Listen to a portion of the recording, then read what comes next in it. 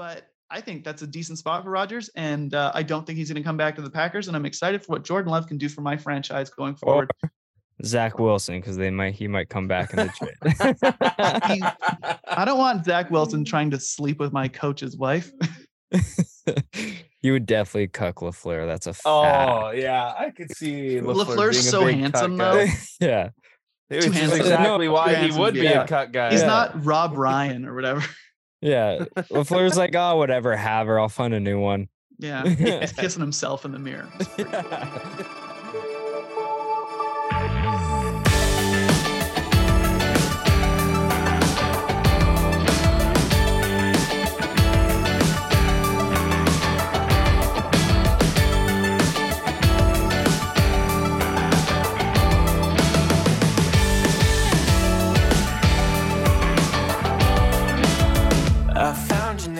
It is episode 152 of Left Side Heavy, the podcast presented by Blue Wire. It's your boys Hayden and Jevin, and we brought back our cheesehead tasty boy Corey Letendre.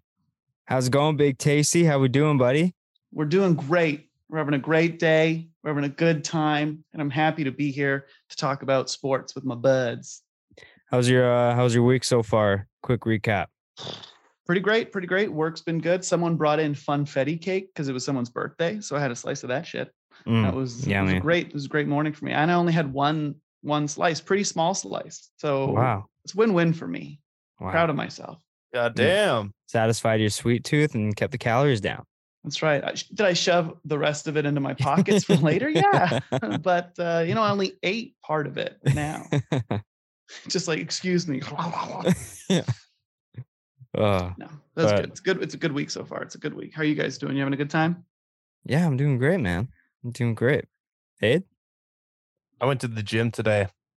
5 times, 10 days. Jev and I have a challenge where we each challenge ourselves for goals for the year. I challenged myself to lose 50 pounds because I'm a fat fuck. And I broke it up into quarters. So by like every quarter, you need to have a certain amount done. Jev chose being sober. I chose obviously losing weight. And I have to get to 12.5 pounds lost. And I'm at 9. Maybe after today, I'll be at like around 10. And I have 8 days left. So I've kind of taken a little bit chill for the first month. But I mean, you got to go Christmas, Valentine's Day, and all that shit. So I gave myself an excuse.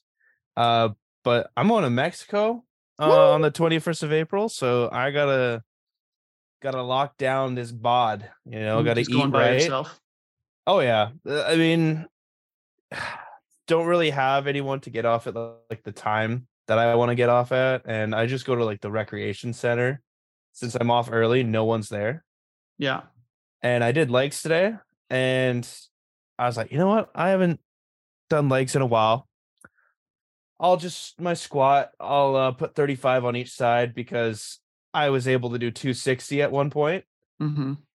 I did 10 and I went to do my next set and I reached down for my water bottle and I was like, I just can't move. Both my legs ACLs fucking hurt. Like my hammies inside are just, they are definitely overworked, but you know what? It's like I didn't work and underpaid. Honestly, fuck. I didn't think about it because I'd been doing like arms and back, obviously leg day, dreaded day, but I've been doing like arms, back, shoulders, whatever, and I haven't cramped yet. I haven't felt bad, and I'm like, why? But then I remembered, I'm like, I'm doing cabinet making. I'm lifting with my arms, not really a lot with my legs. I'm just picturing that it's like a Family Guy thing, I think, where Stewie's got teddy bears and he's lifting the weights, but it's just teddy bears on the end. It's just Hayden at the gym. I don't know why I'm not getting sore yet. I'm pumping iron like it's nobody's business. Yeah. Insert any sort of weightlifting compilation. Stewie on steroids. Yeah. SpongeBob with those buff ass arms in the lifting competition. Yeah, that's right. Hoping to look like the lobster by the end of it. Yeah, big old Larry. Mm-hmm. Fucking hell. After the Mexico trip, you'll be red like the lobster as well. Yeah, That's exactly. Milkman. No, Ah! I've already got my SPF 100. Okay, so it's Quick, not dump his milk happening. on his head. That'll fix him up real good. I love that story when I tell it to everyone, because everyone just sees it as a normal thing. Because like, where the fuck else are you supposed to pour the milk? Okay, no one's going outside of the pool and just pouring milk on themselves. Okay, Here, try this. Thanks, lady. Ugh. She was probably like, And then "Not immediately now." rinses himself in the pool, though. Yeah. Well, gotta I- get this milk off me. fucking hell. Like, I don't know. I didn't want to do it anyways. She just said, Oh, do what it. a great trip, though. "Do Wow. it." That's fantastic. Miss it every day. Yeah. Every day. It was actually 7 years ago or 6 years ago today, guys, that we came back. Wow. Yeah, That's- I just got the Facebook memory about it. I was like, God damn. What a trip. Dare, whoa. That's right. Dare. Whoa. Oh boy. All right, Corey, we don't have you for a long time this episode, so we're going to get started. We're going to recap the NHL trade deadline, some of the major moves, of course. We're not going to waste your time with the little rinky-dink ones, but Jakob Chychrun has finally been moved.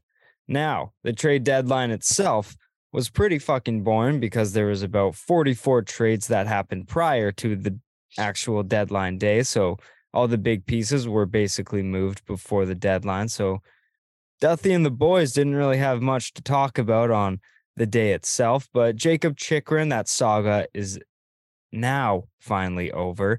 He was traded to Ottawa for a 2023 first, a 2024 second, and a 2026 second. I gotta say, I'll summarize my opinion real quick. Ottawa won dummy this trade by a mile. I think their future is set up very nicely with this. And Arizona, very underwhelming after having him on the trade block for 2 years. I think they could have done much better elsewhere if they just retained some money, but they decided they didn't want to. But boys, what are your thoughts? Corey, I'll go to you first. What are your thoughts on the Chychrun deal? Chychrun trade. Trick or treat. Trick or treat. Trick or treat. I think obviously he's a good defenseman. I never thought he was like a number one guy. And I think that was like the talk for a while. And then that's what the Coyotes wanted to return for. Like he was like a legit, like this is a look out. I still think he's great, like a guy who can like really lead your second pair or could be your number two guy if you want to make like a great first pair. So it's great for Ottawa for like the mold that team's in, that he's still a pretty young defenseman that can step in and kind of watch that team take the next step. Awesome. The return for Arizona, a little underwhelming. I like the weird thing the NHL has done now over the last couple of years where it's like you saw like the third team in on holding money back for teams like a broker. That's a new thing in the NHL. And then now seemingly this year, I don't really remember it being like last year or before, was teams trading late, like the NBA. Like you're trading picks that are like 3 or 4 years down the road. Yeah. And usually it was like this year or next year. And that was all you'd ever see in the NHL. And now it's like, hey, we'll give you a 2026 second. You're like, it's 2023. Like that guy's not going to. And the NHL is different from most leagues, especially like a second round pick. First round pick, top 15, that guy's probably going to play in the like within 2-3 years max most of the time, right? Yeah. But a second round pick, you don't know.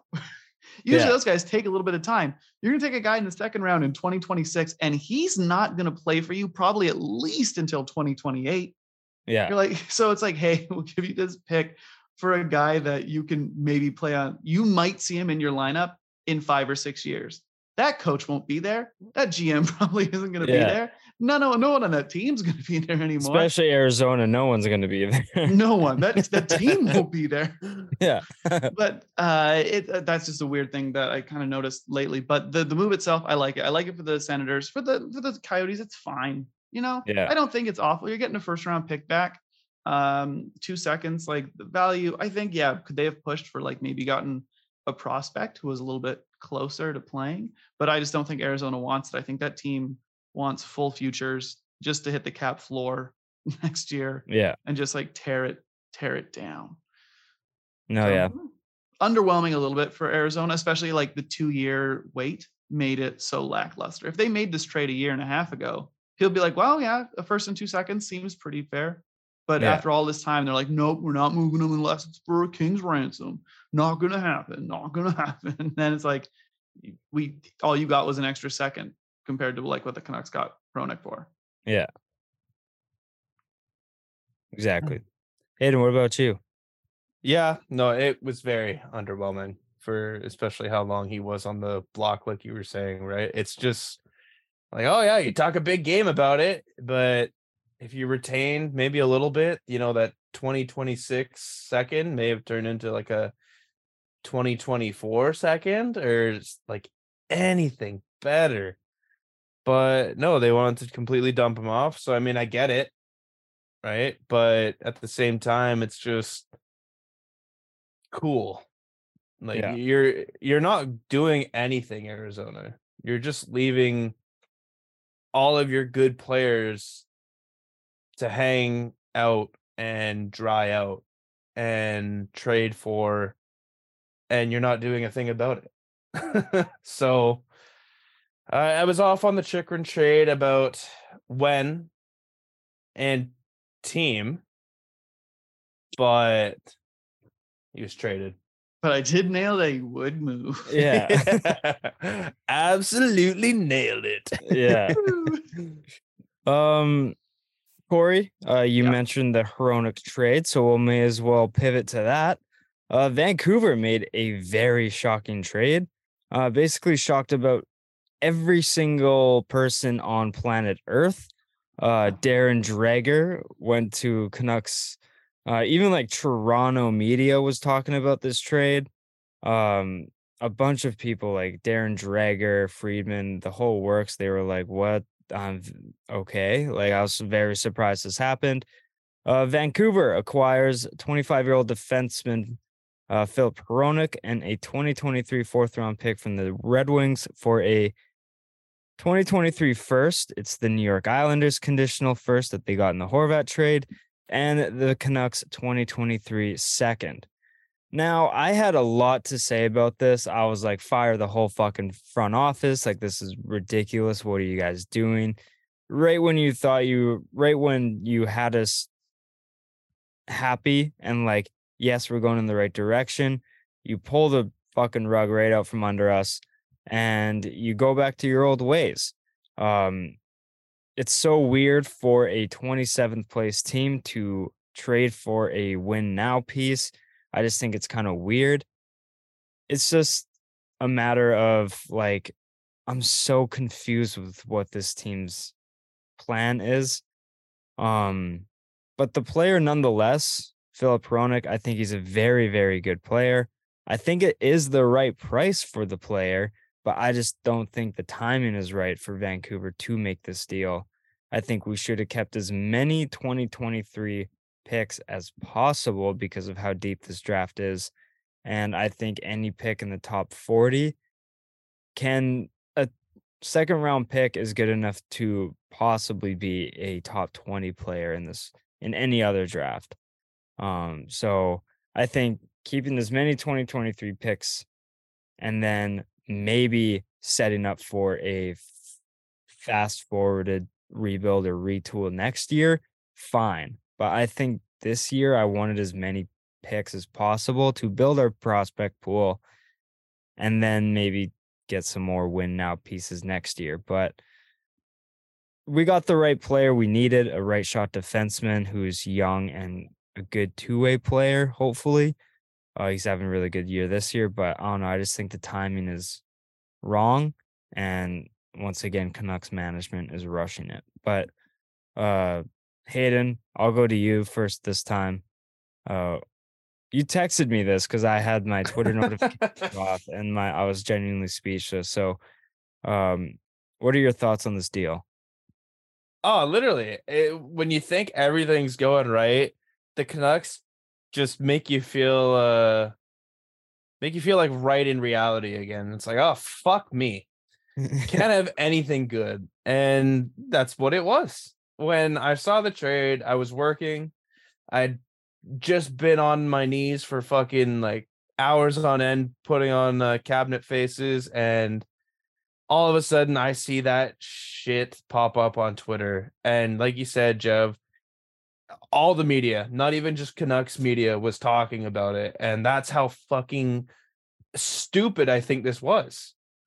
Because we're, like you said, we're not in a position to win. Like, this was a Roenick going to a win now team, paying that price, perfect.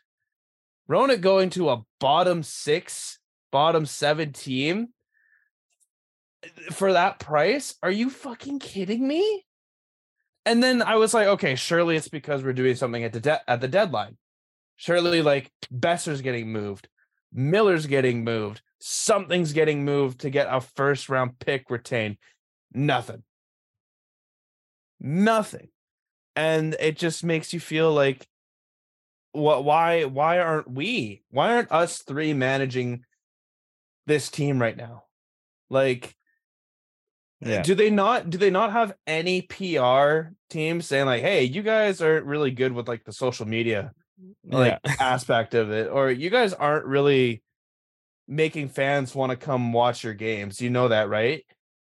Like, Roenick's still injured. He's not going to be like in for a couple weeks because they don't want to rush him back. Which honestly, like, if we traded for him, I'm happy he's still injured. Be injured as long as possible so that you don't make our defense better. Yes. Like I wish you all the best. Help on the back end. Yeah.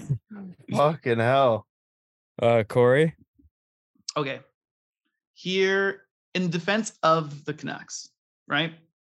Philip Hronek is immediately this team's second best defenseman, right? Like, it's not close at all. Everybody else on this team fucking sucks, right? Quinn Hughes is awesome. And then you have like Ethan Bear, should be a bottom pair defenseman. Like, he looks like a decent number 5, can play in your 4 if you have to have him. 100%. Dermott, bottom pair / scratch level defenseman. Brisebois, same. Burrows, same. OEL, washed. Tyler Myers, not good. Tyler Myers is a bottom pairing defenseman. Like, if Tyler Myers was your number 5, you're okay. You know, you're playing him certain minutes. You're playing him for like 16 minutes a night. You're like, go out there, you big lug, do some stuff, hit a guy and get a penalty because you're big, right? But the rest of the team is trash. So I get why you bring Hronek in. He is a fantastic two-way player who has good offensive ability. He'll be able to run power play 2 without being a liability 5-on-5 at all. He'll be able to anchor your second pair. You could play him with Quinn Hughes, but it seems moot because Quinn Hughes makes anybody he plays with look decent. So you don't need to play him there. You play him on your second pair, all of a sudden you've pretty much fixed your middle pairing as long as the other guy doesn't suck. If he's not a black hole and he can be like decent, if you can get like a okay number 4, you'll be okay on your second pair. It'll be probably a good second pair. I think he's that quality kind of player. And I don't think he's necessarily a win now piece. He's 25. He's under club control neck. Like, he has 1 year left and he's under club control. He's going to cost the Canucks a lot. He's going to come in somewhere between 6 and, if he has a great year, 7.5. Like, that's where he's going to make Tyler Myers OEL money because he's actually a number 2 defenseman. Yeah. Right. So and it should be a fair payday for him. So he's not an upcoming UFA. He's not 29 years old. He's not a piece that pushes you like, we just needed this guy and then we're going to compete for the cup. He's not like a desperation ad like this team has added so many times over the last decade, right? He's not Louis Eriksson, right? It's not a guy that you're bringing in being like, come on. You're like, he's 30. Right? He's young. He's just entered his prime, especially for a defenseman, right? Like, these guys, 23-ish, 23, 24 is when they kind of really kick off.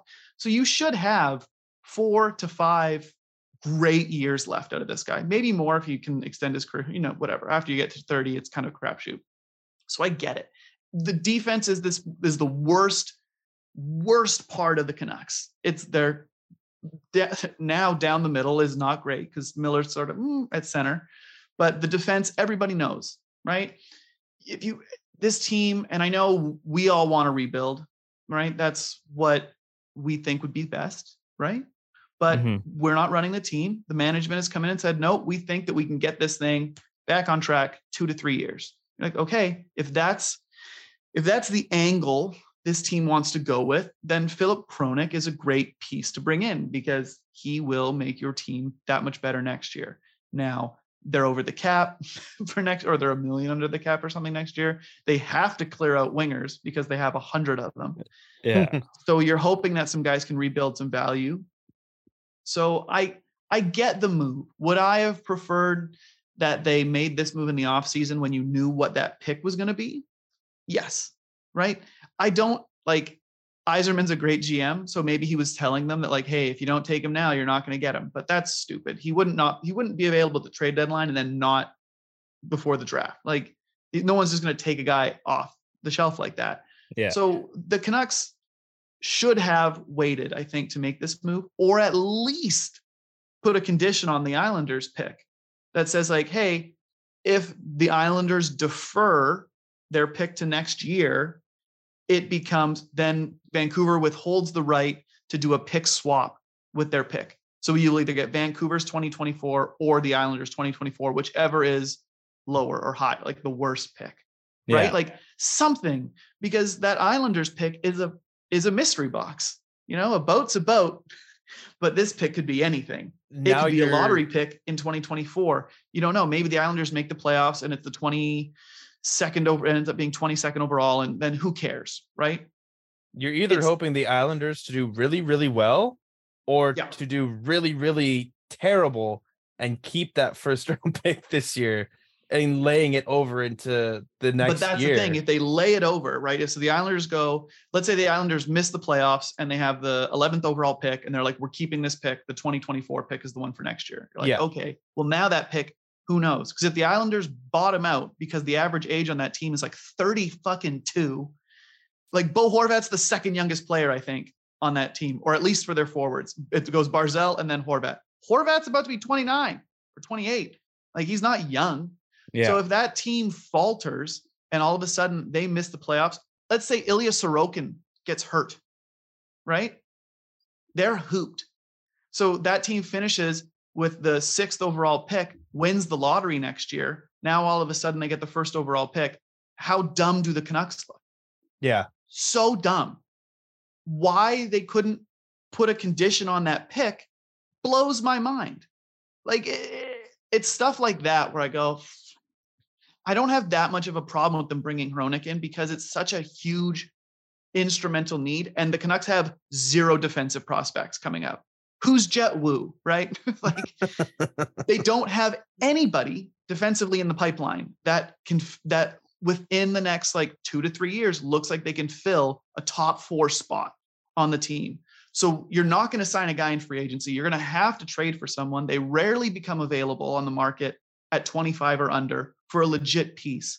So I get it. I don't have a problem in that vein because that's what the Canucks are trying to do is compete. They're not trying to strip it down to the studs and go, we're going to from nothing. They're like, we have a core in place. You know, they signed Kuzmenko, who they believe in. They have Pettersson, who they believe in. You've got some other forwards that you're kind of like, okay, maybe this, maybe that, maybe Kravtsov, maybe Ratu. And then on defense, they're like, well, we have Quinn Hughes.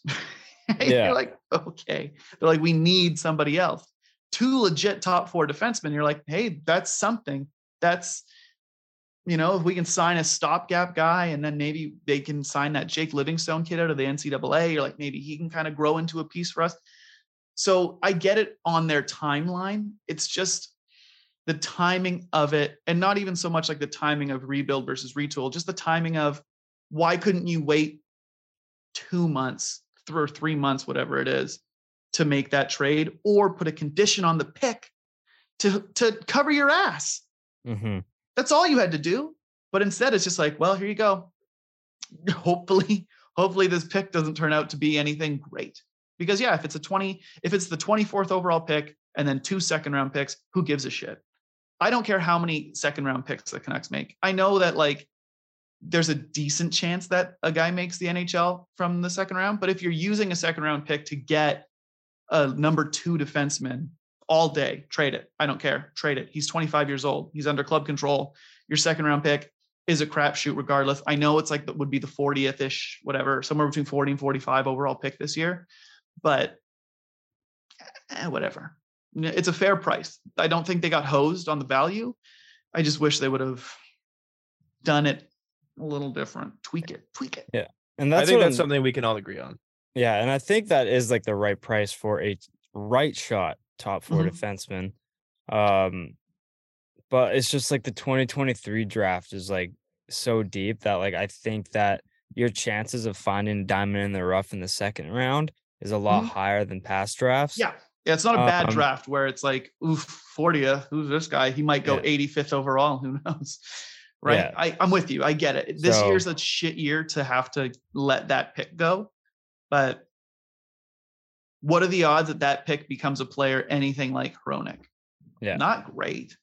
And as soon as we traded for Hronek, I think immediately JT Miller trading him was out the window, because why would you trade for a retool piece like Hronek?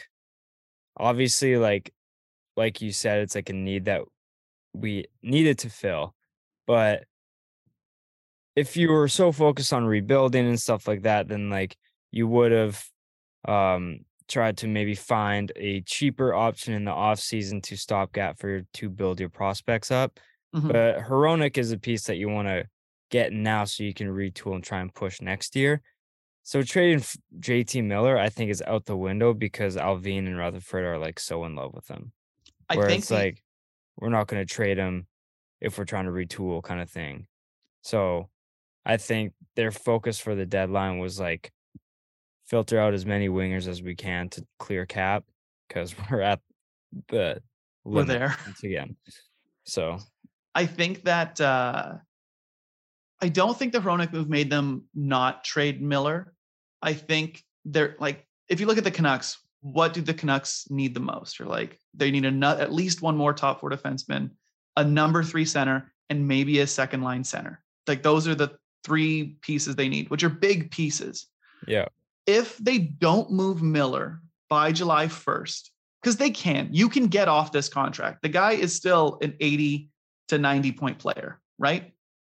It's not even like the value of his contract for the first 3-4 years is legit. Like, that's fair, right? So I think they can get off of him without retaining money if they want to, especially in the offseason when you have 31 other teams to deal with that would legitimately try to get him.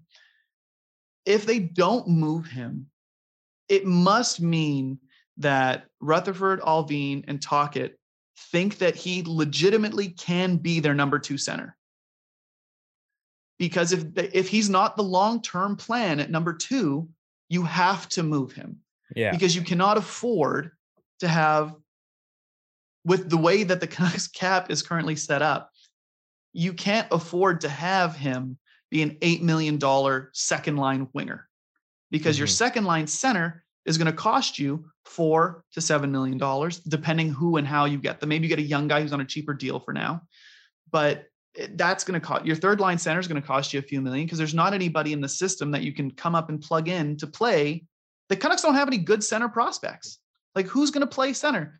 Even you look at college, you're like, McDonough's a winger. Yeah. Kravtsov's a winger. Podkolzin's a winger. Hoglander's a winger. Lek Aramaki is a winger. They don't have anybody at center, so they have to trade for a center if they don't think Miller is that guy. And I think that's the decision they have to make. If Miller is still here by July 1, that means the Canucks brass is going, that's our guy. Pettersson, Miller, 1, 2. At 3, who knows? Maybe Ratu is ready next year. Maybe they bring a stopgap guy in, whatever they're going to do. Maybe they can trade with one of the wingers for a center who's like kind of equal, like a Besser for a center sort of thing. Maybe the center's not quite as good as Besser, whatever. But I think that's the only way they keep him. If they go, he's not our guy at first, if we don't want him to be a center, we don't think that's where he excels, I think they move him. Yeah. Because it's insane. It's insane if they keep him on the wing at $8 million when they already have Garland at 5, Besser at 6.5, Kuzmenko at 5.5. You're like, that's a lot. Pearson at 3.5 if he plays next year. It's just, there's so much money they have to try and get off of. Mikheyev as well. Mikheyev at 4, almost 5, right? 4.75, I think. Yeah. So you have to move some money. If Miller isn't your guy at center, if that's the decision you make, you have to trade JT Miller because they cannot afford to keep him at 8 on the wing. Yeah. No, that's a fair point. That's a fair point, 100%. Lazar was a center, right? Yeah. Yep. Fourth line. But like we paid him not like a fourth liner, which was like surprising in my eyes. Didn't they pay him like $1 million? Yeah, just $1 million. Right? Ish. I thought it was more than $1 million. No, it was just 3 years, $1 million each. Yeah. Oh, it was a decent price. And hey, they got a fourth round pick for him? Yeah. Third and fourth? Yeah, fourth, I think. Fourth round. Which is that's solid. I was surprised anybody wanted it. He made like no impact this year, I don't think. Yeah, he was. I like this. He was signing. Really good on faceoffs though. Like he was up near like 60-70% some games. Yeah. I was because he's a local kid that they signed to a 3-year deal and then moved. It was sort of surprising. Yeah. Especially because he's not like his replacement, you're gonna only save a couple $100K, maybe. Right. So like I didn't see the point of getting rid of Lazar when we need centers and we don't need wingers. Like, yeah, he's not going to be the top guys, right? But he was fucking good against anyone that he went against. I think it's because they looked at it, the offer of a 4th round pick. They were like, we can just sign another guy in free agency to be a 4th line center. Like you can find bottom line guys in the minors if they want to bring somebody up or if they find somebody up. Like it's an easily replaceable piece. That, hey, if you're giving me a 4th round pick for a guy that we signed for nothing who plays 9 minutes a night, sold. I'll take it. If someone was offering like a 6th, I'd be like, I'd rather just keep him. But a 4th round pick is a legitimate enough sweetener even to like add to a piece. If you're like, hey, we'll give you Garland and a 4th for like something small. Like, you know what I mean? Like it's something that can kind of help them move along a little bit. See, and that's the type of moves that I don't understand why the Canucks haven't tried to do, right? Because you look at Garland and you look at Besser, you look at all of your outstandingly paid wingers. Why don't you just try and package them for like a future? Because there's such a big cap hit and you have so many of them. Like I think they're gonna definitely try to move some guys. What I'm surprised by so far, and it's only been a couple of games, and they still have 19 games left, 18, 19, something like that. You're not going to move Kuzmenko, right? No. He's locked in for next year. They've done a great job of showcasing Beauvillier, who, again, is going to need a raise off his 4.5, which another guy that we have for next year. Is good. Like, after next year, if he keeps this kind of pace up, he's going to make more than 4.5. So they've showcased him. Maybe they trade him in the offseason. I would really like to see them elevate Besser and or Garland to Pettersson's line to juice those numbers a little bit. Yeah. Right? When you see like Garland on the 3rd line, you're like, isn't that kind of a waste right now? Like, yes, this is a guy who you are trying to move that you want to show teams like, hey, look, given the right opportunity, this guy can put up points. Why isn't Besser on power play 1 all the time? Yeah. Like try and juice. He's had decent 5-on-5 numbers. His power play has been shit this year. Right. So why don't you have him on any power play that you can? Like that should be the mandate to Rick Tocchet is like, hey, the rest of this season does not matter to us. We don't care how we finish. Like you could lose every game and we're not going to fire you. Like, you know what this is. They should be like when they traded Stillman. When they like juiced his numbers a bit, like showcase him a little bit, be like, hey, given the right opportunity, this guy can look okay. And someone's like, oh, sounds good. Do the same thing. Like you're moving, like everybody and their mother knows you're trying to move Brock Besser. Brock's trying to leave here because he's like, I want to get out. I want a fresh start. Other teams know, his agent's been talking to other teams. The money's a little bit too high to make it work, apparently. So go out there and make the money look better. Yeah. Like give him every opportunity to shine, to score, to put up the points, baby. Because when you don't, you're just shooting your own self in the fucking foot. Yeah, because right now we're in a position where we're going to have to retain money on that contract. But if you put him in positions to prove to other teams that he's back to his rookie self or whatever, then people are like, no, it's fine. maybe lessen the deal slightly, but we won't make you retain money kind of thing like that. Like It'll help the Canucks immensely. If they could get Besser to like look like how he looked like in his rookie season before all the injuries and stuff. Oh, if you had that Besser right now on this contract, the Canucks wouldn't even be trying to move him. No. Right? We want McDavid in return for him. A team would gladly take him at that money if you can show them, be like, no, he still has it. Our team is just shit. It's been shit for a few years.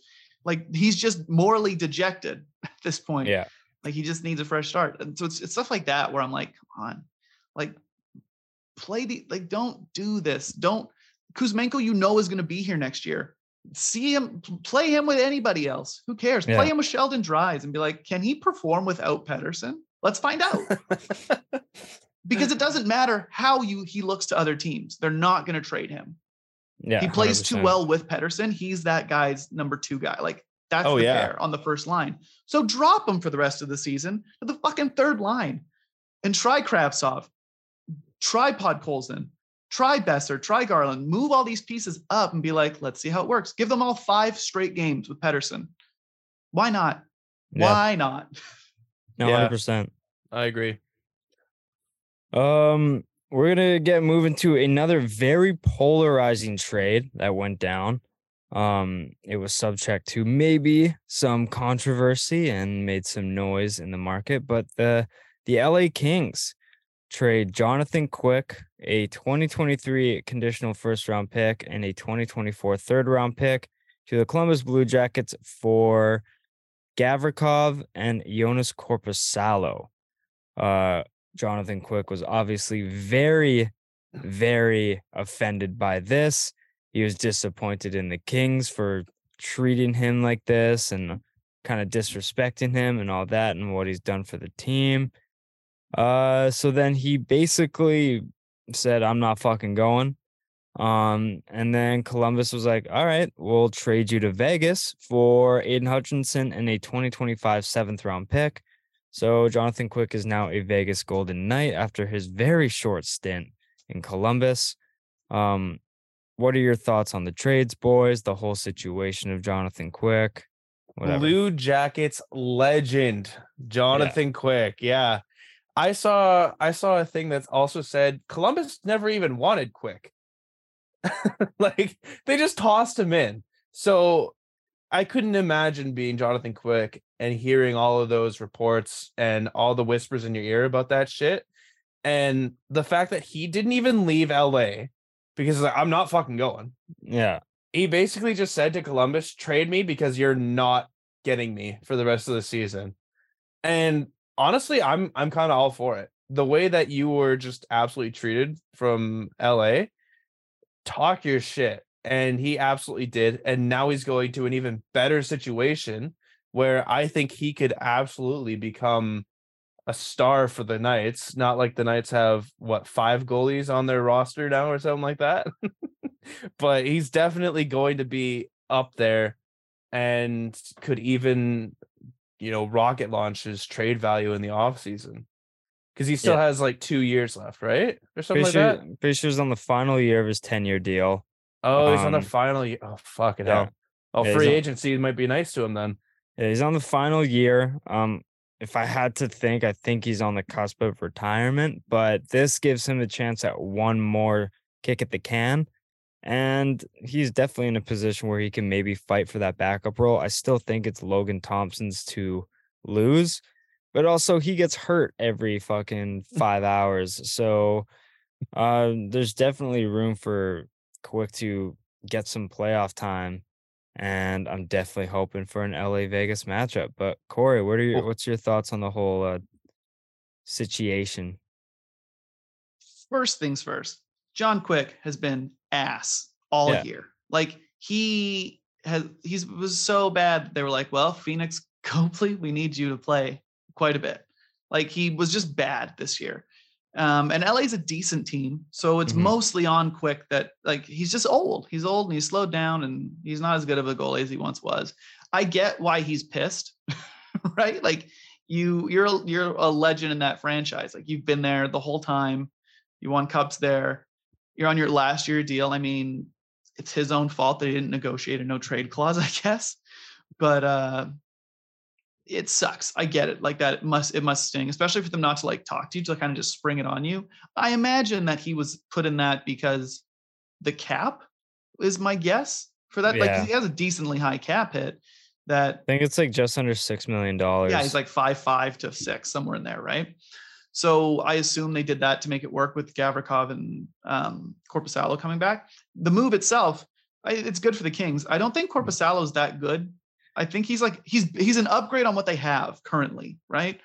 But I don't think he's like a world beat or anything. But the Kings are so desperate to hold on to all their prospects. It feels like that they wouldn't like take a bigger swing for a better goalie, aka Thatcher Demko, right? Like if they went to the Canucks and were like, we'll give you Byfield and to like a solid defensive prospect and a first, would be like, maybe the Canucks would do it.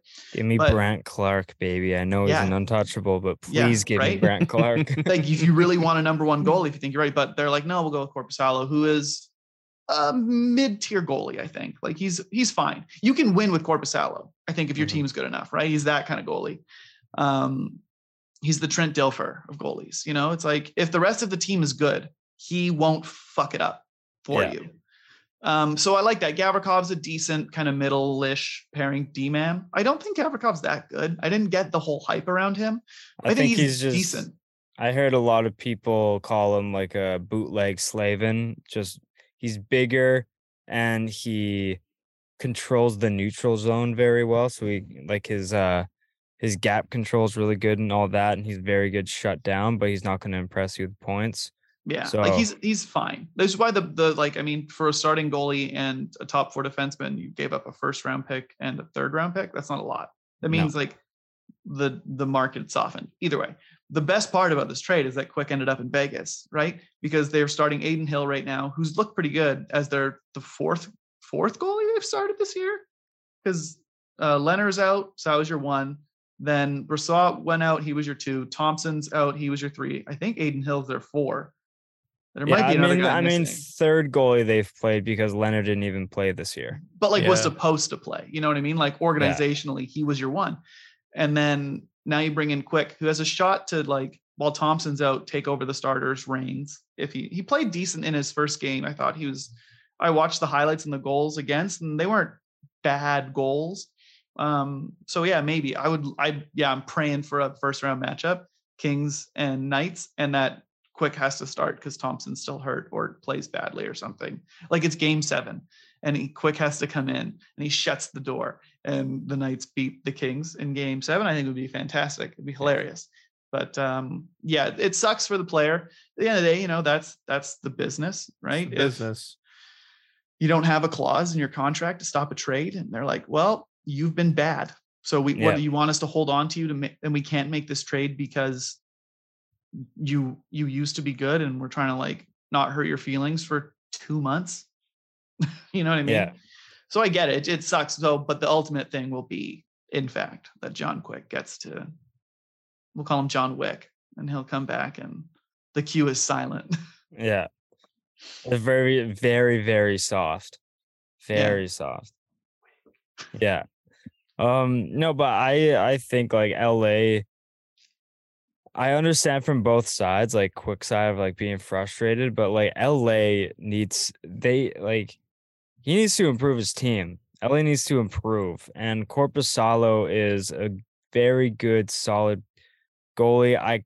On top of their game, everyone on top of their game, I think I kind of relate their goaltending to maybe a Toronto type where like there's no real 1A, but like they're both 2 like decent goalies who can maybe share the net to a few rounds kind of thing. But there's no real like Shesterkin or like Georgiev, like Vasilevsky. There's no like solid number 1. How dare you put Georgiev in that sentence? I'm just thinking with Colorado and like stuff like that. He's a fine goalie. He's not that good. It's like Korpisalo. But did you say worse than Korpisalo? I said he's like Korpisalo. They're in the same tier to me. I think he might be a tier above Korpisalo. I think but Georgiev might be a little bit. Maybe he But- like He plays in Georgiev- Colorado. Georgiev is like the B, and like the start of the B tier, and like Korpisalo is like kind of like at the end of the B tier. or near end of B, top of C. Yeah. But nonetheless, useless argument we're having. No argument is useless. We're gonna go Fight to me. another one. Boston just keeps adding to their team. The greatest team in NHL history. They acquired Tyler Bertuzzi from the Detroit Red Woo. Wings for a 2024 first, 2025 fourth. That's Mhm. fucking huge. For a Just UFA. fucking unbelievable. Bertuzzi is coming. He scored 30 goals last year. Mhm. He isn't obviously playing up to that this year. Was hurt for a while. I think, right? Yeah, he was playing with some injuries and up and down performances kind of thing. But I mean, in the limited role in Boston, it's like, holy shit. Well, they're obviously going all in, but this move just makes their team more playoff ready, which is scary. Zero weaknesses in any part of that lineup. Yeah. Like there's not a single, you can't look at that roster and there's no like, well, maybe I would. You know what I mean? Like All three tiers can score. yep, like they can roll out. Offense, defense, goalie. That's right. That's my Yeah. baby. Linus Ullmark, everybody. That's 100 points for me. That was 100 points for that goal. God damn. That's Yeah. right. It's rare, and that's why it's so valuable. But Whew. fuck, Bertuzzi going to play, I don't know, on it the second or third line somewhere in their top. I don't think they know exactly where they're going to put him yet. I think they're just going to try and see what works. But amazing. The Orlov move, so good. I know. Like, I don't know how you, like the NHL, the Stanley Cup's the hardest trophy to win in pro sports. To go through the rounds you have to do in hockey is insane. Mhm. So anything could happen. I get it. Right. But going into the playoffs, how do you pick any other team to win the cup, or even like to get to the Stanley Cup final? Like out of the East, who you can maybe say Tampa because experience and blah, blah, blah, blah, blah. But like, Tampa would have to have Vasilevsky stand on his head. The Rangers Yeah. would have to have Shesterkin stand on his head. The Leafs would have to have Matt Murray, I was gonna say the Leafs have to just Ilya outscore them Samsonov? somehow. right? Yeah.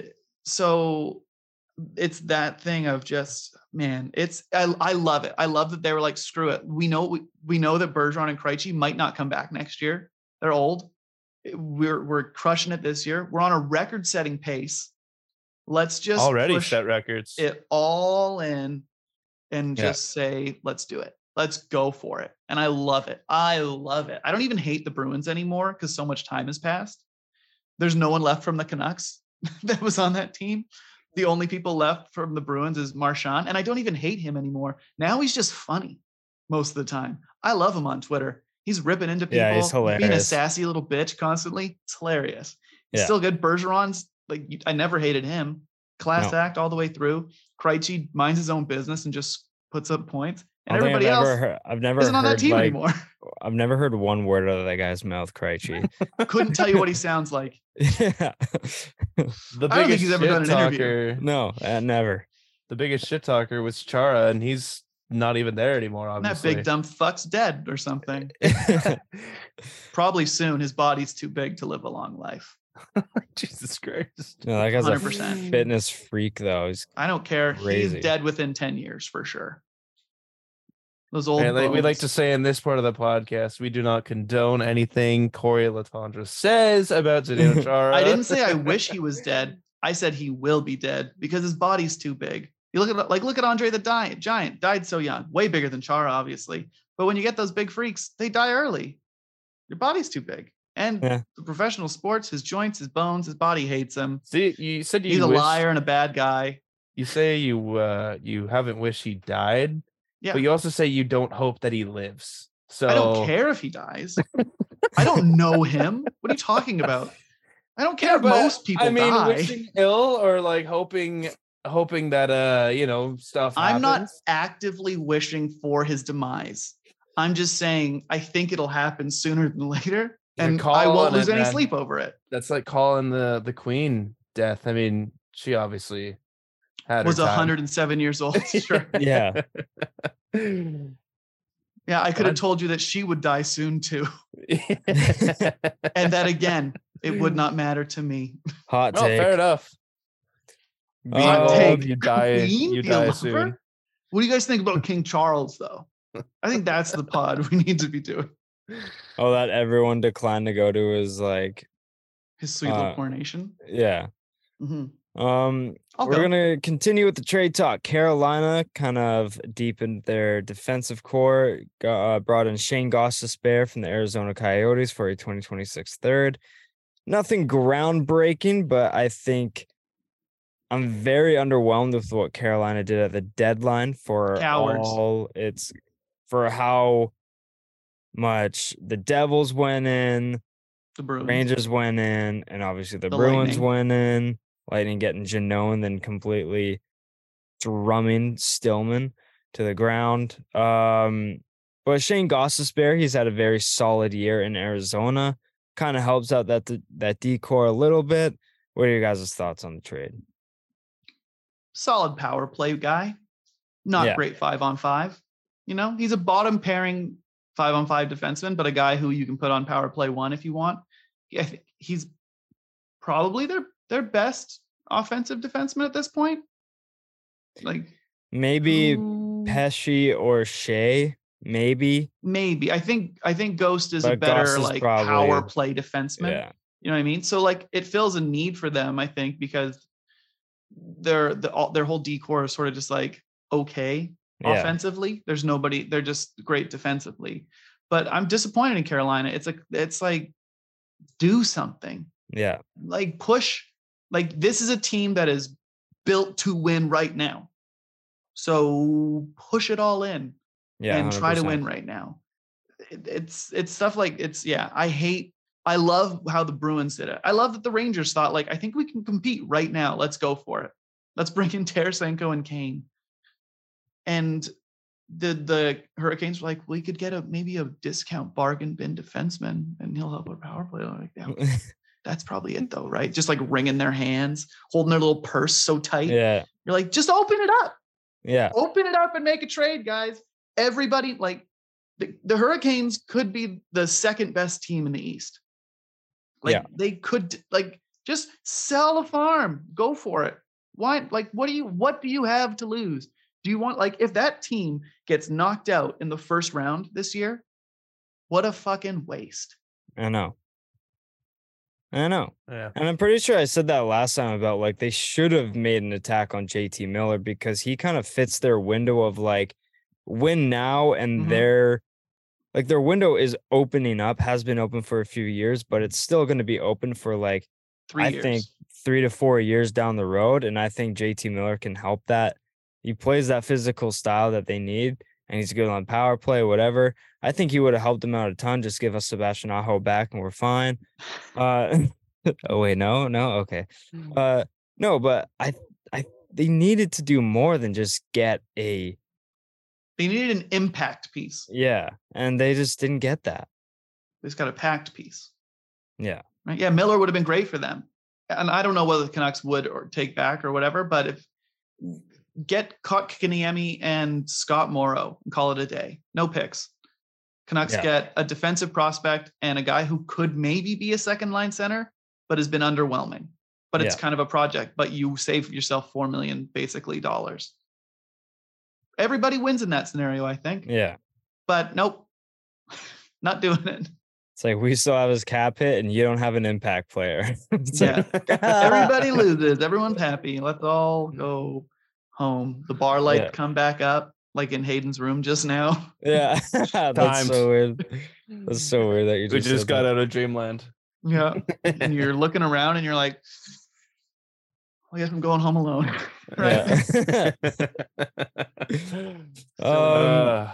The Pittsburgh Penguins did not trade for JT Miller after all the smoke in the air about a potential move happening. Patrick Way Allvin better players saying hearing that he turned down a trade package from Pittsburgh, but I'm also hearing Sarah Valley say that like Pittsburgh was never in on JT Miller and that Canucks were actually shopping JT Miller. I'm hearing fucking all sorts of rumors about this bullshit hypothetical trade that never happened.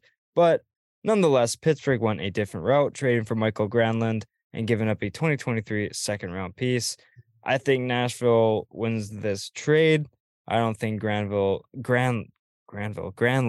is anything groundbreaking. Granville's not that great either. Yeah, true. I don't think Granlund's going to necessarily reopen that window for Pittsburgh. I just think it's kind of a blood trade, but Nashville comes out on the better end because they pointed themselves in a direction and went fucking balls to the wall with it, acquiring picks, giving up on aging players, just like players that like not going to be a part of their new future. He's 28, right? 29. But Granlund? Yeah. Yeah, I was thinking like Ekholm and all that, and like they're aging, like past 25. Yeah, so I like this trade for Nashville. What do you guys think? I think it's good. You can't really find a fault, so to say, but it's just a solid trade. I like what Nashville did at the deadline because that was a team that looked at itself and said they've been trying to compete for the last like 6 years and it just hasn't worked. They're kind of that middling, maybe they're a bubble team and nobody like, why would you want to be a bubble team? So they looked and they said, these are our big guys here. Let's get rid of them. Let's keep some youth. Let's get some picks. Let's kind of rebuild this thing on the fly. They still have some like older in their prime kind of players, right? UC Saros, you've got Ryan Johansson, you've got Matt Duchene, you've got Roman Josi. So they're not going to go full rebuild, but you can always find a 28, 29, 30-year-old on the market or from a team if you want. It's not pieces that are in short supply. So I love what they did. I don't understand. I think Pittsburgh got left with their pants around their ankles a little bit. We're probably in on some pieces trying to get some players and then had to settle for Nick Bonino and Mikael Granlund. Yeah. And who's the defenseman they brought in? I know they gave up McGinn, but I can't remember. They brought in 3 pieces and the defenseman they brought in was also not good. Like it was another older, like why would you bring him in? I can't remember. Either way, it was all very like just moves that you look at and you're like, this is not what is going to push the Penguins over the edge, you know? Yeah. Like it's just sort of. Because I also thought that Pittsburgh worked for JT Miller. If they really wanted to kind of get one last shot at it, Miller can kind of Dmitry Kulikov. That's what it was. Yeah. I think JT Miller could have worked with Pitt because you can kind 100%. of slide him anywhere and he can maybe help with Crosby, Malkin, whatever. Mm-hmm. And if you want to put Malcolm with Crosby for a bit, you could slide Miller to the center spot if you need him for a little bit. But you could put him on the wing with one of those guys. 100%. I'm with you. The Penguins are a team that you obviously are like, you're in full win now mode. You re-signed Letang. You have Crosby who's still performing. Malkin's still performing, but they're old. So you're like, well, let's try and win one this year or next year. And then when we're going to have to tear, that team's going to suck for a long time, right? Like it's going to take them at least 5 years to get back into any sort of relevancy once Crosby loses a step or retires and Letang, right? And then Malcolm, you have 3 guys that are all 35 years old, you know? So they're like, well, they're still playing at a high level now, go all in. But it's like the best you could do was Granlund, Bonino, and Kulikov. Kulikov sucks. Yeah. Like he's a bottom pairing, like a 6-7 guy at this point in his career. Bonino I don't even know what Nick Bonino is at this point. He goes on your third line, I guess, maybe your fourth. I don't know. And then Granlund's like a middle 6 guy who's still decent, but still has term left and money. So why would you? I don't know. But on that note, I do got to get going here, fellas. I am sorry to cut it short. I would like to say one thing because I know you guys will probably get to the NFL after. Aaron Rodgers to the New York Jets. Is that what's going to happen? I saw that. That's the way we're trending here. I think Aaron Rodgers on the Jets is a better situation than when Brett Favre went to the Jets. I love that that's how this is all going to unfold, by the way. that it's like a mirrored fucking path, just parallel Yeah. roads for Favre and Rodgers. But I think that the wide receivers in New York have so much potential, and they're not just all rookies, which will be a plus for him. Like Garrett Wilson's legit, and depends who else they keep on that team and who would have to come back in a trade. I don't know what the Packers want, whatever, blah, blah, blah, blah, blah. Great. Breece Hall, fantastic running back. The O-line, good enough, right? Spend a little bit, do some stuff. If you trade for Rodgers, let's kind of buff that up a little bit. And their defense is solid too. They play in a tough division, but I think that's a decent spot for Rodgers. And I don't think he's going to come back to the Packers. And I'm excited for what Jordan Love can do for my franchise going forward. Or Zach Wilson, because he might come back in the trade. I don't want Zach Wilson trying to sleep with my coach's wife. You would definitely cuck LaFleur. That's a fact. Oh yeah, I could see LaFleur's so handsome though. Yeah, it's exactly why he would be a cut guy. He's not Rob Ryan or whatever. Yeah, LaFleur's like, oh, whatever, have her. I'll find a new one. Yeah, he's kissing himself in the mirror. He's a pretty boy. Holy fuck. Corey, thanks for coming on, buddy. That's much appreciated for your limited time. Corey_Latondre or whatever on me. all platforms. Perfect. Whoop, whoop. Thank Find you so me. much. Call me, beat me if you want to reach me. Yeah. Nailed it. Kim Possible, everybody. Have a nice time. Say hi to Delph and the Left Side Heavy boys. Bye, Bellas. Love you. Yeah. Deuce. Love you. All right. Took a while for him to end the call. Yeah, no, seriously, it's like very awkward. I got a couple more things I want to point out on the Canucks end. Alrighty. First of all, that Toronto Maple Leafs game, holy shit. We talked about it for a little bit, but I know we need to lose. I know we need to tank, but if there's ever one game to fuck that all up, beating the Leafs is a good what's the word? Exchange, I guess. Good sacrifice. I don't know. But there was a lot of monumental moments in that game. 2 shorthanded goals on the same fucking power play. Pettersson giving JT Miller a goal, JT Miller giving Pettersson a goal, and then absolutely eating the post for dinner. It was a solid, very exciting game to watch. What was going through your bloodstreams when watching that game, or at least following it?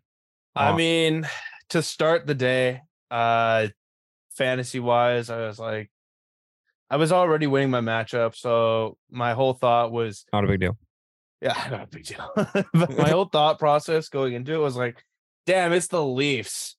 And Demko's kind of looked a little bit shaky, but this was the fucking Thatcher Demko game that we have all known and come to love. Unfortunately, didn't play him. Picked up Jordan Binnington, who unfortunately got me 4 points, and Demko got me 20.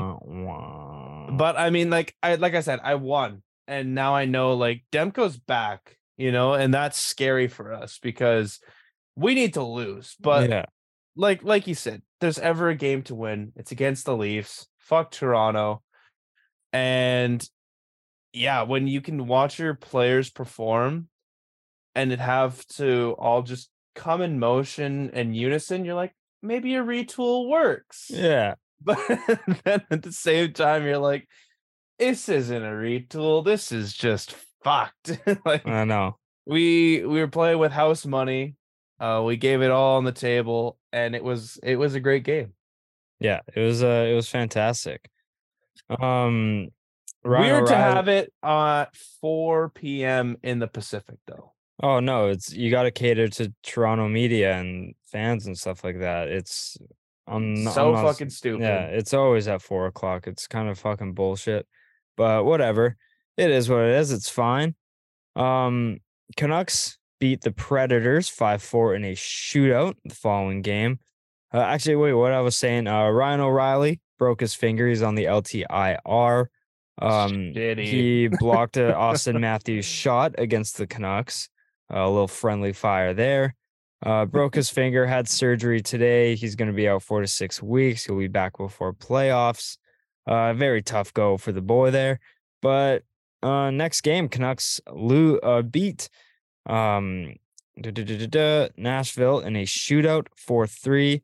This one was the very memorable, monumental game for a couple Canucks players. Tyler Myers, the big old fucking giraffe that can't stay on his feet. He clipped the 900 game milestone. Congratulations to Mizey and Elias Pettersson with an absolute fucking snipe show. It was more snipe than a snipe. With that goal, he became the second fastest Canuck to 300 points in franchise history, doing it in 306 games. I didn't even know he was that close to a point per game in his career since being drafted. He is the first to 300 points from the 2017 draft class. Not a bad deal. But Artur Silovs, as we were kind of texting earlier, that guy's slowly coming into his own as an NHL goalie. He's looking quick. I don't know what it is with Vancouver and finding these diamond in the rough goalies, but we somehow do it all the time. Or at least we get our hopes up for about half a season, bring them up to the roster, and then they suck ass. But I think Silovs, he has a lot of raw talent. I think it's going to take him about 3 years to get that NHL like readiness. Yeah, that game solidified for him to be a true NHL caliber goalie. But overall, everything I just kind of spewed at you, alphagetti soup. What are your thoughts on that, Hid? Well, I mean, you kind of put it perfectly. Like that's what's so good about you. I don't really have to talk a lot about everything because you hit all my points. We talk about this shit all the time, and you bounce opinions off me. I bounce opinions off you.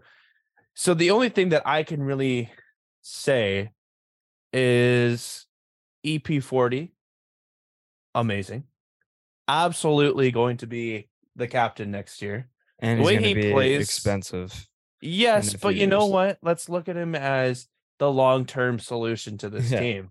No, 100%. He is playing with so much more tenacity. Yeah, tenacity. And he's playing like a true captain. He's being that piece that we're obviously looking for. We can give him all his flowers like we do. And like we were saying, new up and coming goalie. Yeah, he let in 3 shots, but I mean, like we were texting, I saw his highlights and holy fucking shit. Like he is quick. He's absurdly quick between the pipes, and his eye tracking towards the puck and hand-eye coordination is on another level. Yeah. Like he'll need to obviously be battle tested, put through the ringer a little bit, have one of those 7 goal against games that everyone just loves, but he'll come to, I think he can come to a great spot with us and be Demko's backup. Like saying that after one game is giving a lot of flowers, but I mean, when you look at the Canucks have played in net this year, you're like, anyone could be his backup. Oh yeah. So I'm surprised I wasn't called up to the fucking team with the goalies we had.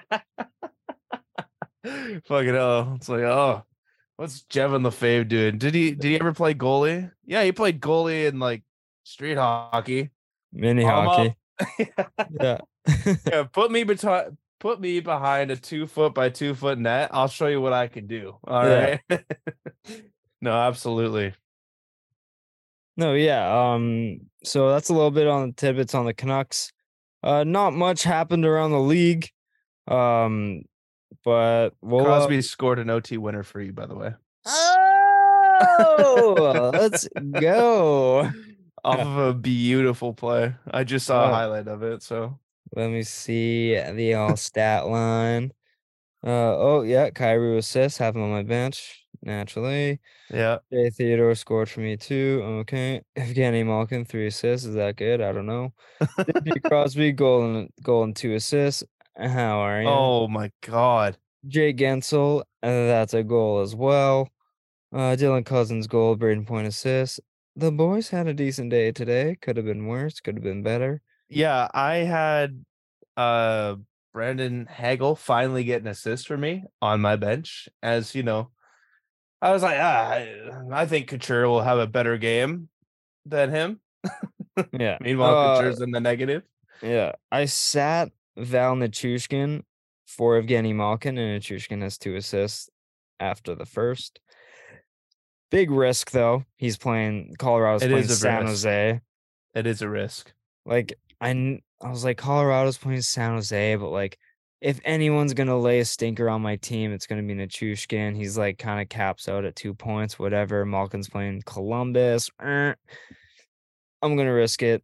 So far, right now, not paying He was off. pretty good. Jari should get that overtime. Oh no, he got fucking yanked. Yeah. Jesus, Tristan Jari, you sieve. Yeah, I think he allowed like 3 goals on 8 shots or something like that. Try 4. Oh. Yeah. Yikes. Kicking the fucking dick. But all right, enough about my fantasy team. Dude, I'm ice cold right now in Yeah, fantasy. you are. I've lost like 5 out of my last 6 weeks. It's been pretty brutal for you. It has not been smooth sailing for your boy. But hopefully we can get back on the W train. But Well, it's fun because every time you lose, Duncan does as well. So that's couldn't The have said it fact better that- myself. the fact that Brendan's like just crushed him. Yeah. It's like the thing is though, is like Duncan I played Brendan, and Brendan's one of the losses that I'm talking about. Brendan absolutely handled me. Yep. And then the next week, I look, he has 215 points by Sunday. I'm like, bro, where the fuck was that?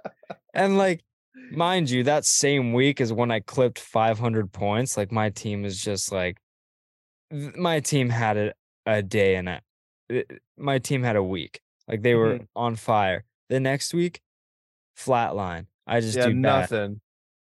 Then following week, I'm playing Duncan. I score the second most points that week. Duncan scores the most. I'm like, bro, come on. It just happens. The next week, Duncan has like 300 points by Sunday, and I have like 350. And then I lose by 100, and Keanu just has an absolute week as well. Like, I'm just getting brutal matchups where it's like a team Absolutely. just goes off for no fucking reason. And my team's just like out for a Sunday skate. And I'm like, so frustrating, man. Fantasy, bro.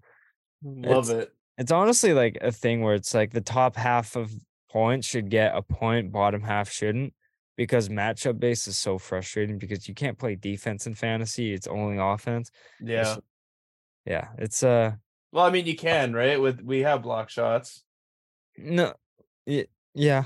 But like the thing is like there's nothing you can do about it. It's That's like true. draft a better team and sit the right players. Yeah, but you can't look into the like. I'll play Crosby over Kyber all day, but if Crosby gets -2 and Kyber gets a hat trick, it's like, well, fuck. No one in the right mind would like. It's fantasy, man. Everyone listening, if you play fantasy, you understand. But Exactly. Hayden, let's kick it over to you. For some NFL updates. Yes, people, NFL updates. The NFL has been going banana lands the past 5 days. And something big in Hayden's life has happened, and I can't really put a finger on it, but we're going to talk about it now. So Hayden, take it away with some NFL updates. Some NFL updates. You said that perfectly, because we have, hold on, let me just fucking pull it up. Okay. And I'm losing it. Yeah, there it is. Okay. I'm losing it. Bang. So last couple of fucking days have kind of been a little bit crazy for the NFL. Free agency hasn't started officially, but teams are expected to sign, terms agreed, yada yada, whatever you want to call it. And roster cuts. So we'll start off. We'll save the very good news for last for me, if you want to call it that. The Seahawks signed Geno Smith, 3 years, $105 million, 35 average. I think this just shows Seahawks got their guy. And after last year, I mean, you'd kind of really be dumb to not pay Geno. Even if he is a stopgap, getting him at 35 average after all of the quarterback deals that have been done, I would take Geno Smith for that little like period. Maybe draft a quarterback, this year with the ninth or whatever they have from Denver. So, Jeff, what do you feel about Geno? I think it's the right price and fair price for a player like Geno. He led the league in completion percentage. He was 4th in passing touchdowns with 40, and on a team that had little to no expectations last year and carried them to a playoff. He won comeback player of the year. He made the Pro Bowl roster without filling in for a replacement. He legit made that team. Mm-hmm. Say what you want about the NFC QBs, but he still made that team over the likes of Tom Brady and etc. Geno Smith fully fucking deserved this contract. And if I'm a Seahawks fan, I'm really happy because a guy like Geno Smith being your guy after that season, Seahawks, again, they're not going to have that much expectations going into next year. They're still probably not going to be in a position where we're going to push all in. Like, they're a team that was like the New Jersey Devils. It's like, we're just going to ride this high, see how we finish, and then maybe reassess in the offseason. And I think signing Geno Smith to this contract is very fair. Mm-hmm. And I really like the deal for both sides. I think this just shows in a direction of where the Seahawks are going to go in the draft. Probably a lot of defense and offensive line, something that they'd never give Russell Wilson because fuck him. But I like it. I like the move. You got to be happy, like you said, if you are a Seahawks fan. So Ian, don't post your like feelings about it too much, please. Okay, calm down. But moving on from what I think would be a good contract to a bad contract, maybe it's such a high risk. But the Giants have signed Danny Dimes, 4-year, 160 mil, $40 million average, with 35 million to be had in incentives.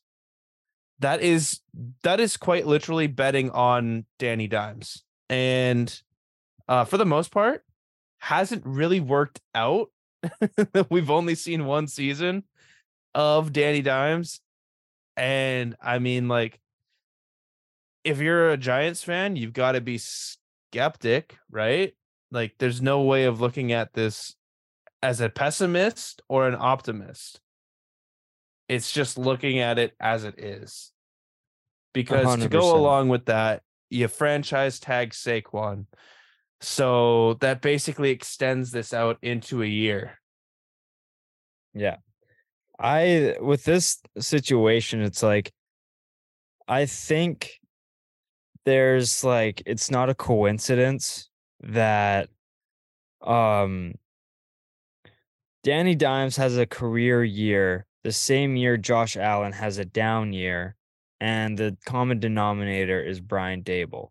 Brian Daboll being the offensive coordinator for Buffalo, leaving Buffalo, going to New York as the head coach, coaching over, having kind of semi-control of that offense, overlooking Danny Dimes, and he has a great year, or for him at least. Yeah. He threw for just over 3,000 yards, 15 touchdowns, but the one thing I think stood out to me the most was like, he was the most turnover-prone quarterback in the league, and he only threw 5 interceptions last year. Mm-hmm.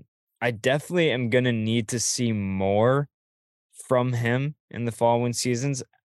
Minimum 28 touchdown passes a year if he's making that kind of money, and minimum 4,000 yards.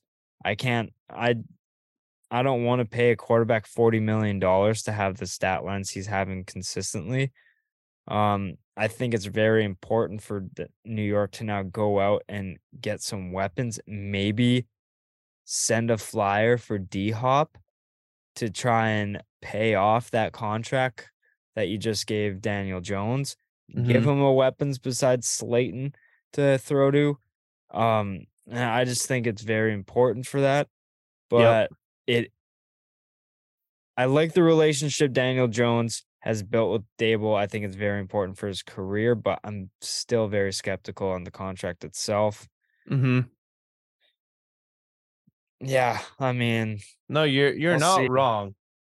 And like the Giants are expected to release a handful of receivers. Yeah, They really like Hodgins, yeah, and I mean you can't really trust a wide receiver on that team because the same way you can't trust Saquon at the 5 yard line, it's gonna just be Danny Dimes.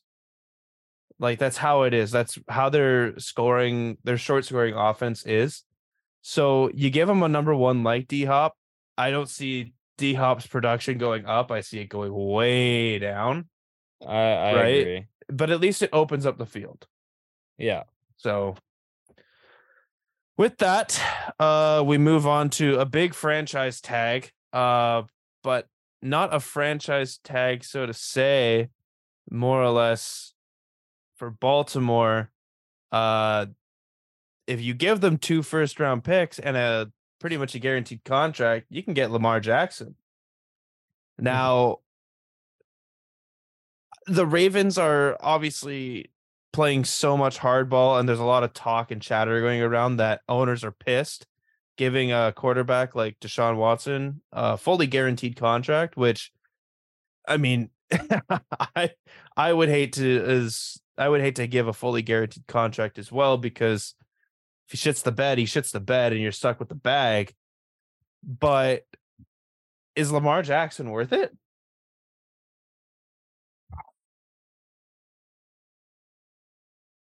People will say yes because he won an MVP, but there's a difference between won an MVP and he's an MVP quarterback. Um, like, uh, I don't know. It's like I I don't think he's worth a fully guaranteed contract. It's such a risk because of the type of offense he plays in.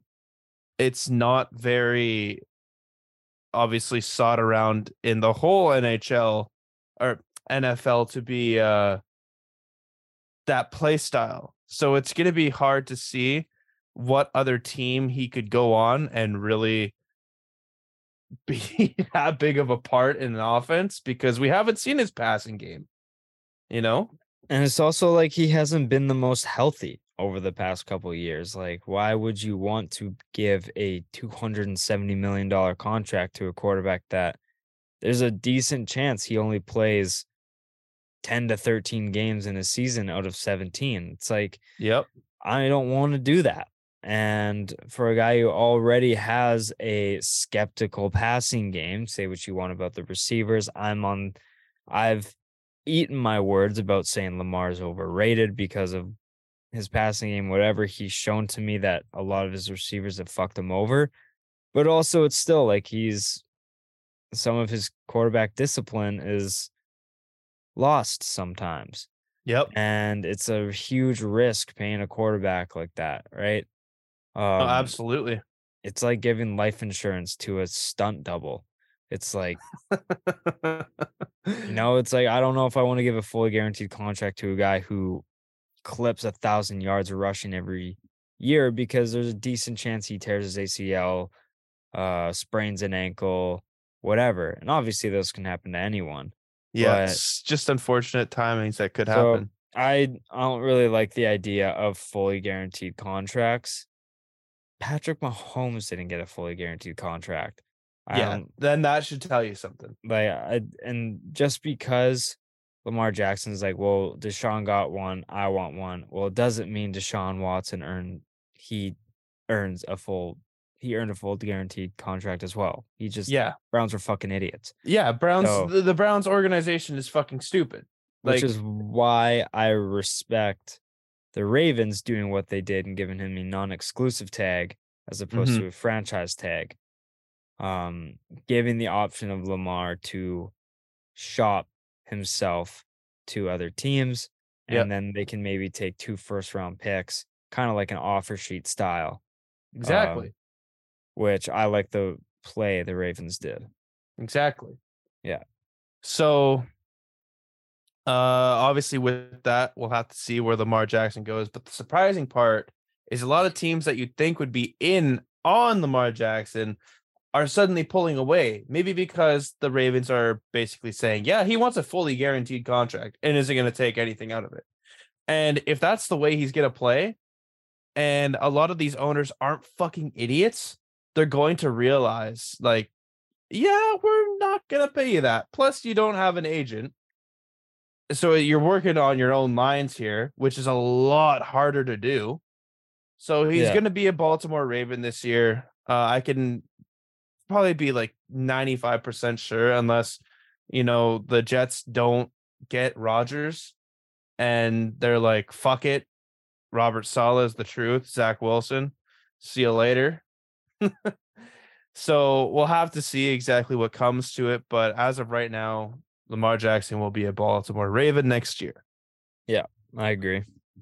So moving on to some releasing news, the Bucks are releasing Donovan Smith and potentially more on the defense.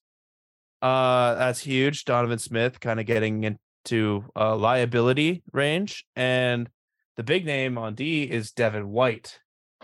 Some cryptic posts on Instagram have been made, and what a hypocritical piece of shit Devin White is. You will not be missed in the NFC South if you're gone. I didn't see what happened. What did he do or say? He not only did he like talk a bunch of shit when like just Michael Thomas was going through his whole fucking injury shit, but then he was like saying how being cryptic on like social media is just such a pussy boy move. And then he goes on and posts a picture of him basically saying like peace out Tampa or peace out Florida, and it's like, well, what could that mean? You know what I mean? Unless he's working out or doing stuff, it's just the crypticness of it. And that's what like just sets a lot of people off, because it's like, man, you clowned so many people for doing this, and now you're doing it. Just crazy. Oh, also Bucks released Leonard Fournette. Yeah, I kind of understand that. He's kind of slowing down and didn't really show much last year. Yep, Rachaad White season, baby. Yeah. I think Rachaad White looked a lot more electrifying, and I think it's Absolutely. just the Bucks need to turn a new leaf. I think they're going about this the right way. Yep. Release, trade as many pieces as you can, and just blow Makes me this thing think that up. Mike Evans might be gone or Chris Godwin might be gone. Yeah. Yeah. So they're probably gonna eat it for a year, but at least that's the direction that they're going. Yeah. And it's showing like, yeah, we're gonna try and get as much out of this as we can, because we know that next year, maybe going for Caleb Williams will be the play, and in which case I will be absolutely infuriated. Yeah. But at least it's one more season of beating the Bucks. So fuck, I'm really on my NHL shit right now. Yeah, seriously. Dolphins have released Byron Jones. Wow. That surprises me. That surprised me as well, because I don't think they should have done that. Yeah, I don't think it was on the smarter part to do that for sure. And now it's a big question of like, Byron Jones is going to be a huge name in free agency. Yeah. So that will be interesting. The Chiefs are expected to release Frank Clark and Orlando Brown. Yeah, that's I guess it's just like you need to change a certain percent of your roster each year. I think it's getting to a point of age and money, guaranteed money. needing to make a decision. I think they can probably find feasible assets to replace them for Yeah. cheaper. Um, Frank Clark will be easy. Orlando Brown won't be easy. no, it won't be easy for sure, but yeah, I think it just money's is huge. Maybe they release him, re-sign him for cheaper or whatever. I don't know the case. Um, but yeah, I kind of understand maybe splitting up with them. Not so much surprised about Frank Clark, but maybe a little bit about Orlando Brown. But Yeah, they can't come to a deal. yeah, I'd say top 10 tackle in the league. yeah. So might want to protect Mahomes. The Titans are expected to move on from King Henry. What is going on in Tennessee? I like this move. I like it too. But I kind of knew that it was coming, although it could be coming after they released Taylor Lewan, because it just kind of shows that their window's closed. I just think I'll be honest, I never saw it open, maybe cracked open to like get the air moving inside, but like I never saw a window open for them to win a title. And I think I don't think Henry's value is going to be any higher. Try and trade him for anything you can now Yep. and rebuild this puppy because nothing on the Titans roster scares me. No. Besides Henry. Besides Derrick Henry. Yeah. They also released Bud Dupree. That's going to be a big defensive name. So the Titans probably after this season, or maybe even this season, might move on from Tannehill. Yeah. Which, like, I'll eat my mouth, or I'll eat my shit that I've kind of sprayed with how I thought Tannehill was. Definitely like a flash in the pan, one hit wonder, whatever you want to call it. He's not going to take someone to the promised land. Derrick Henry will take a team to the promised land. And I think that was where my window for them was just, can they ride the high off of Derrick Henry? Mm. And they couldn't. Yeah. Flat out. So I just don't think they never had enough. And like, if one thing was really good, then one thing like teetered it to like, I don't know, like when their offense was good, I just don't think their defense was good enough. If their defense was decent, then like their offense was never really like scary. And I just think you got to either find a balance or, well, yeah, I just think you got to find a balance or have one that's like so incredibly OP that it just can't be stopped. Like the Chiefs this year, their defense wasn't anything crazy, but when you got Patrick Mahomes, Travis Kelce, possible. It's like and they had a bunch of B receivers. Like that's a high flying offense enough for it to be scary. Where like Kelce a scary tight end to me is like more dangerous than a running back like Derrick Henry kind of thing. Like I don't know. It's just like I'm more scared of Kelce than Henry, and so Tennessee never really had a roster built where it's like it never really worked at the same time. Yep, and I agree. I just never thought they were going anywhere. So I think they need to completely tear this down and rebuild everything from the same starting point so that it's all working together. Maybe just get stopgap quarterbacks until you find your guy, but build everything up, fill in this quarterback to 2-3 year deals until you're ready to get your fucking maybe buy Tannehill out, sign someone for 3 years, sign Wentz for 2 years, and then draft a rookie when your team's kind of on the come up again or some shit. Yeah, I agree. There's going to be a lot of pieces for Tennessee to really move because nothing's desirable in my eyes. Like, I can't even think of their starting corner. Yeah. The guy that got injured, the rookie this year. They drafted him, but he tore his ACL against Buffalo. I forget it. Clearly not remember. Now it's gonna piss me off. I have to look at it. Titans rookie cornerback. Caleb Farley. Yes. I don't God know why, damn. but like JC Horn came to my mind, but I was like Panthers, but That's Panthers. he just kept coming back to me. I was like, I don't know why I keep thinking of him for some fucking reason. Just But wanted to. But yeah, with that, we'll move on to the last two pieces of news real quick. NFL reinstates Calvin Ridley. Hope you learned your gambling lesson. move. Holy fuck, Jacksonville is actually gonna be fucking legit next year. Yeah, they got Calvin Ridley for such a bargain. And he's one of the most dynamic receivers in the league. The way he can Possession and deep threat. Yeah, it's just like that's a guy I wanted the Patriots to go after so fucking badly because he would be huge for Mac Jones.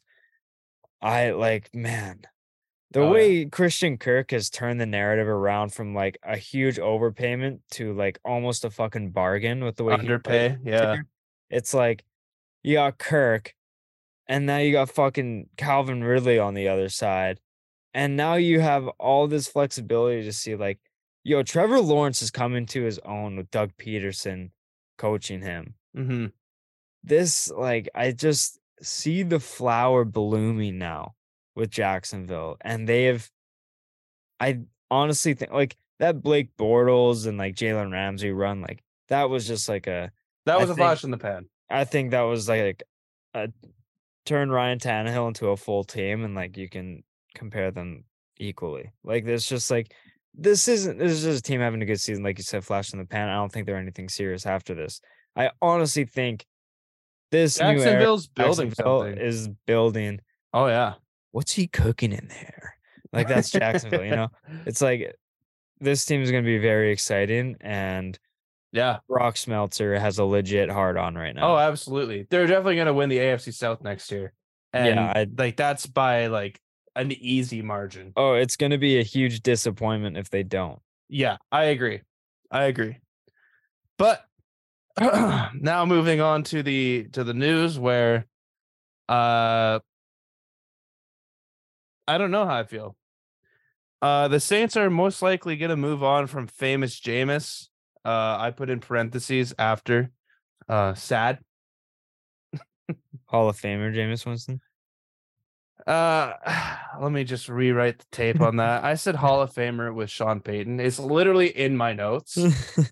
So Donald, every time he says that, it's like I'll give him his $20, but at the same time, like, what was the bet? I said that Jameis Winston could be a top 5 quarterback with Sean Payton. Okay. I still believe that. I still think that, like, everyone's saying like Sean Payton's gonna fix Russell Wilson. Give Sean Payton a full season with Jameis Winston, and only Winston. No Taysom Hill bullshit. And I think Jameis Winston can have a great year. Can have a great like tenure. But and who knows? If that Devin White play against New Orleans never happened, who knows? Jameis doesn't tear his ACL. No questions are written off about, this year. And then he even injured himself this year, and well, he didn't injure himself, but he got injured. And then they were like, yeah, let's actually roll with the fucking redhead. I said no one ever. Red Rifle. God damn it. But with that,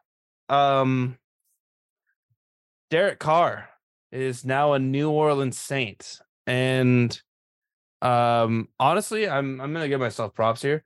I think I phrased this perfectly when Kyler commented on the IG post that we posted.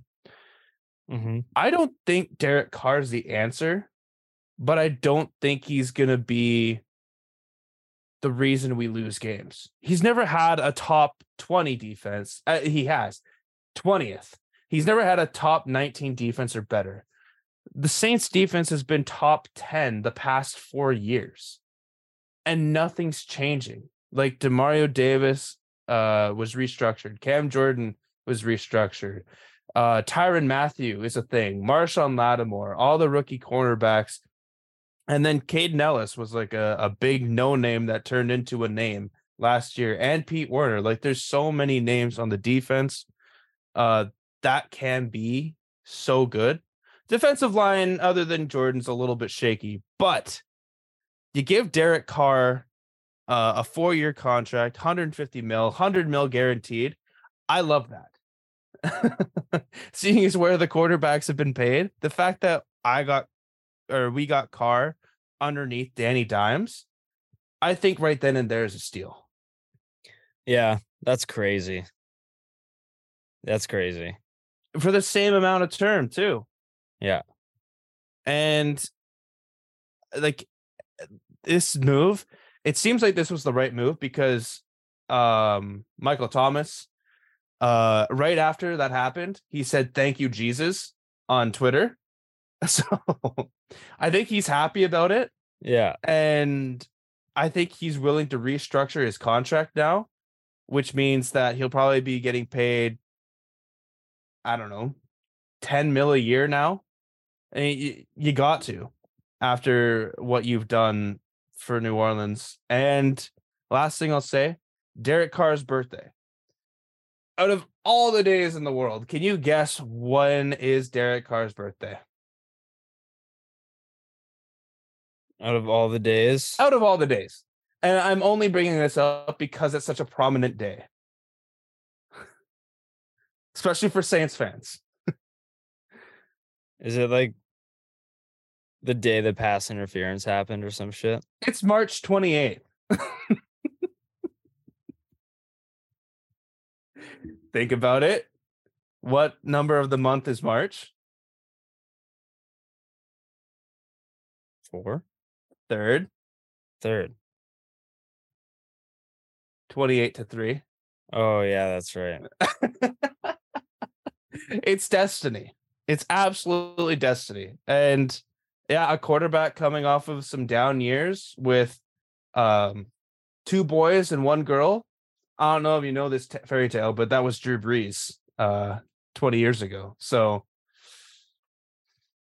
I'm not saying Derek Carr is going to be the next Drew Brees, but I mean, you are saying you can almost spell Drew with Derek, and like, come on, Carr, yeah. Brees. There's too many similarities. Yeah.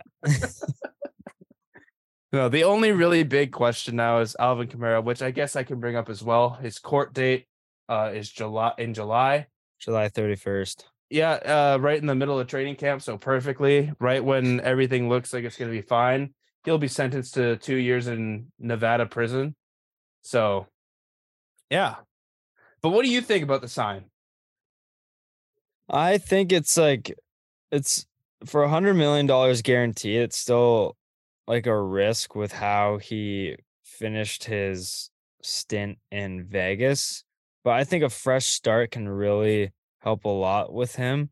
He had to deal with a lot of bullshit in Vegas, trying to keep that team's morale high and everything. And it must have been mentally exhausting for him and like draining. So I think this new start in New Orleans, I mean, now that he's hopping into a fucking Alvin Kamara hotspot, but it's not as prominent and like dwindling as what he had to deal with in Vegas with Gruden, Ruggs, etc. Yep. So I think this can really do a lot for him. And if you can just like solidify that wide receiving group just a little bit, make sure Thomas is like actually going to fucking come back and like commit to being on this team, and then maybe adding just some more depth pieces here and there, I think it can really do a lot for you guys. And I think you can really not just like win the South, but like solidify yourself as a playoff contender. Because I think Carr can be a quarterback to at least drive a team to that title. I don't know about winning a Super Bowl, but at least drive the team to A playoff spot. a playoff spot and like compete in the playoffs to maybe find themselves in the deeper rounds. I think so too. I think like the way that the Saints have had it the past couple of years has just been terrible injury luck. And no one can not tell me that Michael Thomas for the first 3 games last year was not the Michael Thomas of old. Like 6 catches, average 50 to 100 yards receiving, and 3 touchdowns.